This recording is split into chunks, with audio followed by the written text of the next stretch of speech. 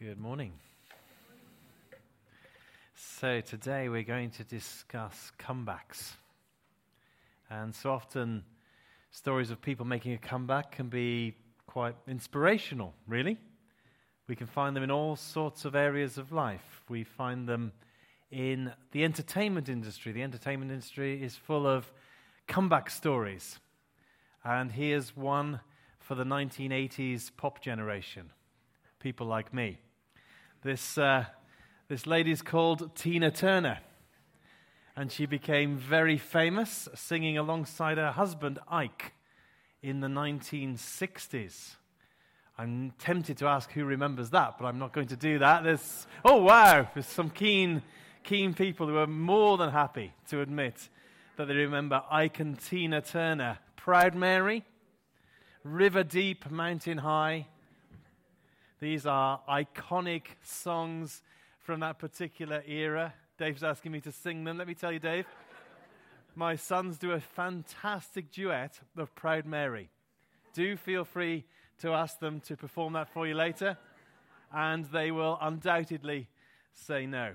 And we'll be incredibly annoyed I've mentioned that. They're both in children's groups, so I've got away with it. Tina Turner was at the height of her success in the 1960s alongside her husband, but in the background, her world was a disaster.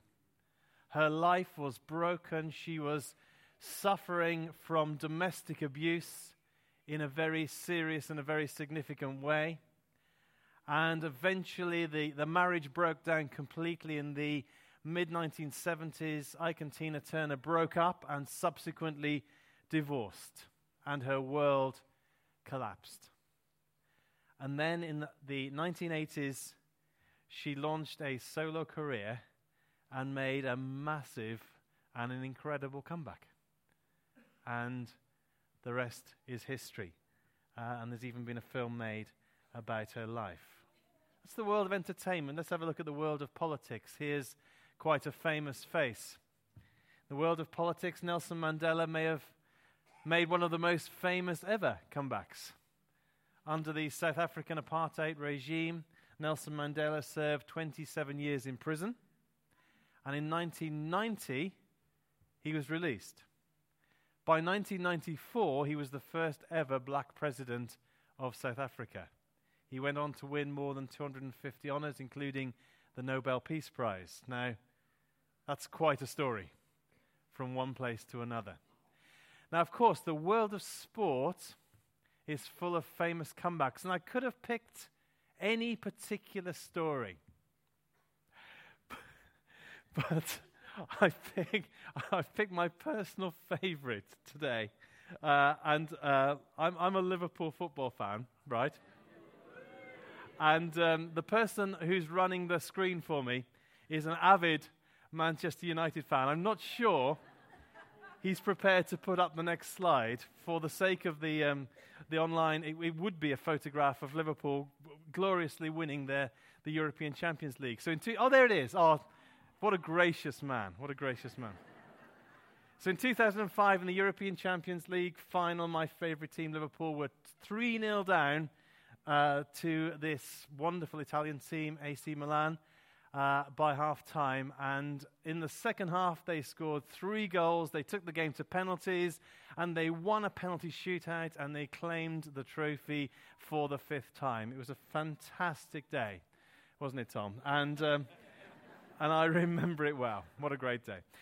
So we can see, can't we, that in the world of politics, the world of entertainment, the world of sport, comebacks can be inspirational, they can be fascinating. The Huffington Post published a top 10 comeback of all history. So they published like a league table. And at number 1, this particular, obviously you have individual writers contributing to the Huffington Post, and this particular writer compiling this list, at number 1 he placed Jesus Christ. And this is what that particular writer, that particular contributor of the Huffington Post had to say about Jesus Christ. This is a direct quote. Jesus was the most important person who ever lived. His life, death, and resurrection literally changed the course of human history. Jesus was guilty of no crime and had done incredible good, and yet was crucified the most painful and horrendous death in the ancient world. There can be no greater setback than to be cruelly and unjustly killed. 3 days later, Jesus had risen from the grave. The resurrection proved his victory over sin, over death and sin. It was the ultimate victory. Coming back to life is the greatest comeback in history. So that's not me, that's not the Bible, that's the Huffington Post. So here we are on Easter Sunday, we're talking about comebacks. Let's read about the greatest comeback of all history from the gospel that Simon, who was baptized today, first read, the Gospel of Mark. Mark 16 from verse 1. Mark chapter 16, verse 1. When the Sabbath was over, Mary Magdalene, Mary the mother of James, and Salome brought spices so they might go to anoint Jesus' body. Very early on the first day of the week, just after sunrise, they were on the way to the tomb, and they asked each other, "Who will roll the stone away from the entrance to the tomb?" But when they looked up, they saw that the stone, which was very large, had been rolled away. As they entered the tomb, they saw a young man dressed in a white robe sitting on the right side, and they were alarmed. "Don't be alarmed," he said. "You are looking for Jesus the Nazarene who was crucified. He has risen. He is not here. See the place where they laid him, but go, tell his disciples and Peter, he is going ahead of you into Galilee. There you will see him, just as he told you." So, 3 days earlier, Jesus had been killed. Historians, both within and outside the Bible, believe that the public execution of Jesus is indeed an historic fact. We reflected on this, of course, on Good Friday. Jesus was whipped, beaten, a crown of thorns was forced upon his head. He was forced to carry his own cross for a time, and then someone else carried it for him because he was so weak after the torture he'd already suffered. He was nailed to that cross, and like many prisoners at that time, he died. Crucifixion was the most barbaric and inhumane form of execution known to mankind. The pain associated with crucifixion was so terrible, so intense, there was not even a word to describe it. In fact, they had to make up a new word to describe the intense agony of crucifixion. That word is excruciate, which literally means out of the cross. A form of execution so terrible, they had to make up a new word in order to describe it. A sword was forced into Jesus' side, water and blood poured out, a sure sign medically that he was indeed dead. And of course, the Roman soldiers would have made sure that Jesus was dead because he was a very controversial figure, first of all. And they needed to make sure, hearing all of the various claims about who he was, that he was definitely dead. But more than that, their lives depended on it. If it was discovered that a prisoner survived crucifixion, the Roman soldiers themselves would have been held responsible and would have been executed themselves. So that's a pretty strong motivation to make sure that a prisoner's dead when they come off the cross. And yet, what happens 3 days after that event reveals the greatest ever comeback in the history of the world. A man who is publicly executed is found to be alive and well 3 days later. And for today, I'd like to focus on 2 reasons why this particular comeback is set apart from any other comeback in the whole of history. 2 reasons why this is the ultimate comeback. And the first reason is this: it changes history.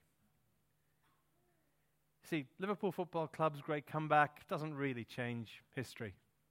Didn't change my life at all, if I'm honest. Really, I quite enjoyed it at the time, but honestly. Now, Nelson Mandela's comeback, it changes history for a short period of time in one particular nation. But let me say this, the resurrection, it changes everything. It changes absolutely everything.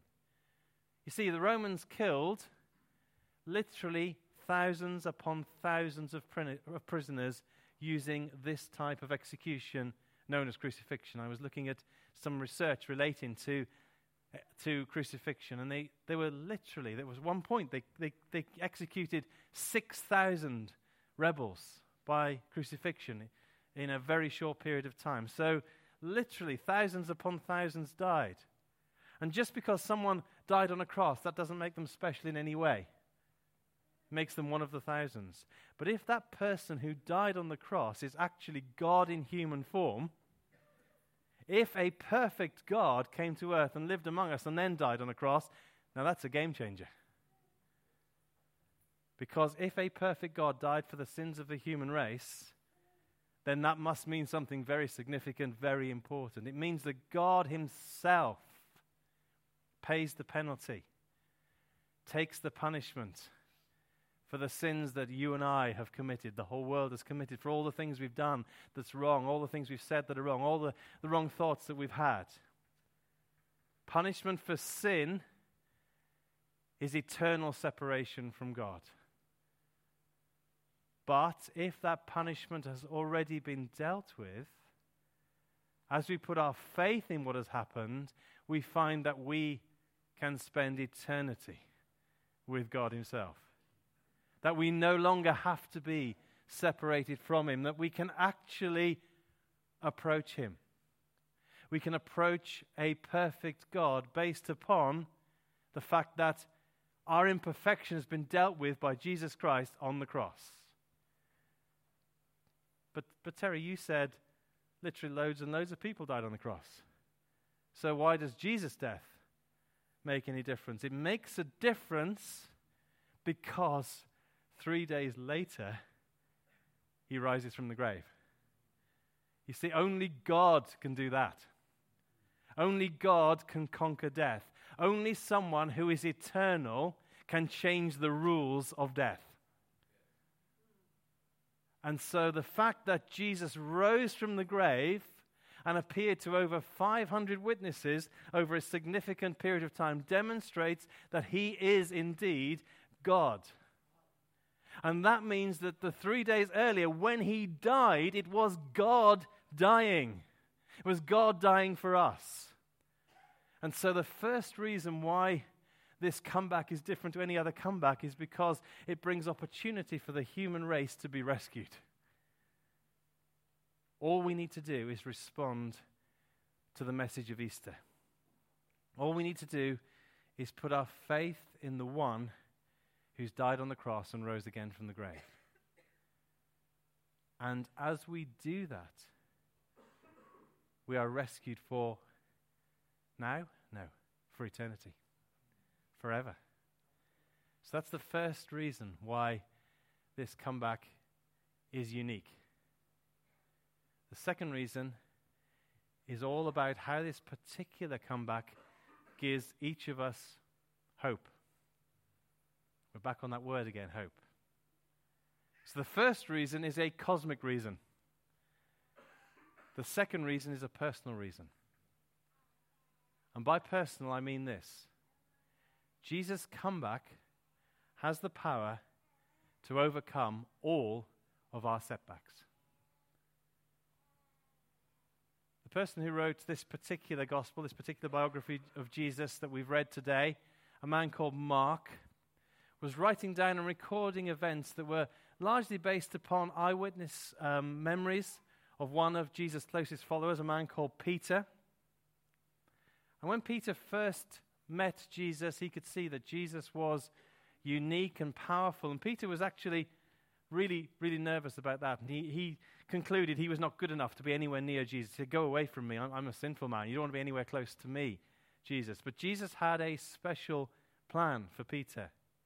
And he invited him. He invited Peter to be part of his group of followers. In fact, he invited him to be part of his closest group of followers. And as time went on, Peter became absolutely captivated by this man, Jesus. He was thrilled by Jesus' teaching. He was amazed by the miracles of Jesus, one of which took place within Peter's own family. He saw Jesus as an incredible leader. And then when Jesus began to discuss the fact that he would be captured and tortured and killed, Peter was having none of it. Peter clearly said he would never leave Jesus. He would fight alongside Jesus until the bitter end. And Jesus said, no, Peter, that's not actually how it's going to be. In fact, Peter, you're going to deny me 3 times. And Peter's response was, no. The others might leave you, the others might forsake you, but I'm going nowhere, Jesus. And in fact, when Jesus is arrested, we see Peter standing with Jesus very aggressively. In John's Gospel, it records the fact that Peter draws a sword and cuts off the ear of one of the men who's coming to arrest Jesus. But Jesus says, no, Peter, that's not how it's going to be. And in another one of the Gospels, in another one of Jesus' biographies, a doctor called Luke, records the fact that Jesus heals the ear of this particular man as Jesus is then arrested. Jesus is taken away at this point, and Peter follows at a distance. And as Jesus is tried by the authorities in what turns out to be a mock trial, Peter's standing in the courtyard close by. And people begin to look at Peter, and they begin to question him, and they begin to accuse him. You were with that Jesus. And Peter denies it. In fact, he denies that he even knows Jesus. And he swears that what he's saying is true. In fact, he does it 3 times. Exactly what Jesus predicted would happen. And we find that Peter, as he realizes what's happening, he is devastated by these events. As Jesus is killed, Peter is racked with guilt and shame. Peter had such hopes. Peter had such dreams, and yet this was the most devastating setback. And there literally seemed no way back for Peter at all. No way back. Until Easter Sunday morning. Now, remember I said that Mark's Gospel had been influenced by Peter's memories? Let's look again at what the man at the empty tomb said to the women who were looking for Jesus. He says this, "Don't be alarmed, you are looking for Jesus, the Nazarene, who is crucified. He is risen. He's not here. See the place where they laid him. Go and tell his disciples and Peter. He's going ahead of you into Galilee. There you will see him just as he told you." Do you notice that? Go and tell his disciples and Peter. I bet at this point, when Mark's writing this down, Peter's standing over his shoulder, saying, don't forget those 2 words. Don't forget, and Peter. Peter's included in this. His devastating setbacks have not excluded him. There is restoration available because Jesus has conquered death. And later we see the resurrected Jesus restoring Peter. Jesus asked Peter 3 times, "Peter, do you love me?" 3 times Peter denied Jesus before the crucifixion. 3 times Peter affirms his love for Jesus after the resurrection. Peter made a comeback. But he was only able to make a comeback because of the ultimate comeback, because of the restorative power of the resurrected Jesus Christ. And today we've seen a 21st century example of that. As Simon told his story, we heard about these monumental setbacks in his life. Moments of great pain and devastation, moments of loss and bereavement, moments of sin and temptation. And yet the resurrected Jesus came to Simon and transformed him and brought him to a place where he today publicly said, I want to declare my faith. I want to declare that Jesus is truly my Lord and my Savior. Jesus came and he spoke into all of those setbacks, and he brought hope, and he brought peace, and he brought love, and he brought life. What a glorious thing. As Martin said, what a privilege for us to be able to share and observe and experience that wonderful reality in Simon's life. So, as I conclude, there are two things I want us to get hold of today. The first is cosmic. The resurrection, the ultimate comeback, the answer to the eternal question about faith in God. Let me say this, the resurrection authenticates the crucifixion. It proves that God has died for us. It proves that God has died for us to rescue us and restore us. The second thing I want us to get to grips with is personal. The story of Easter, the fact that Jesus has conquered death, breaks into our own individual setbacks and brings hope and help when we need it most. We can see that in the story of Peter 2,000 years ago. We can see that in the story of Simon we heard just 30 minutes ago. It's just as true now as it was then. And that's the reality. Let's stand together, shall we? I'd just like to pray for us. In fact, I wonder whether is Charlie available to come and just play?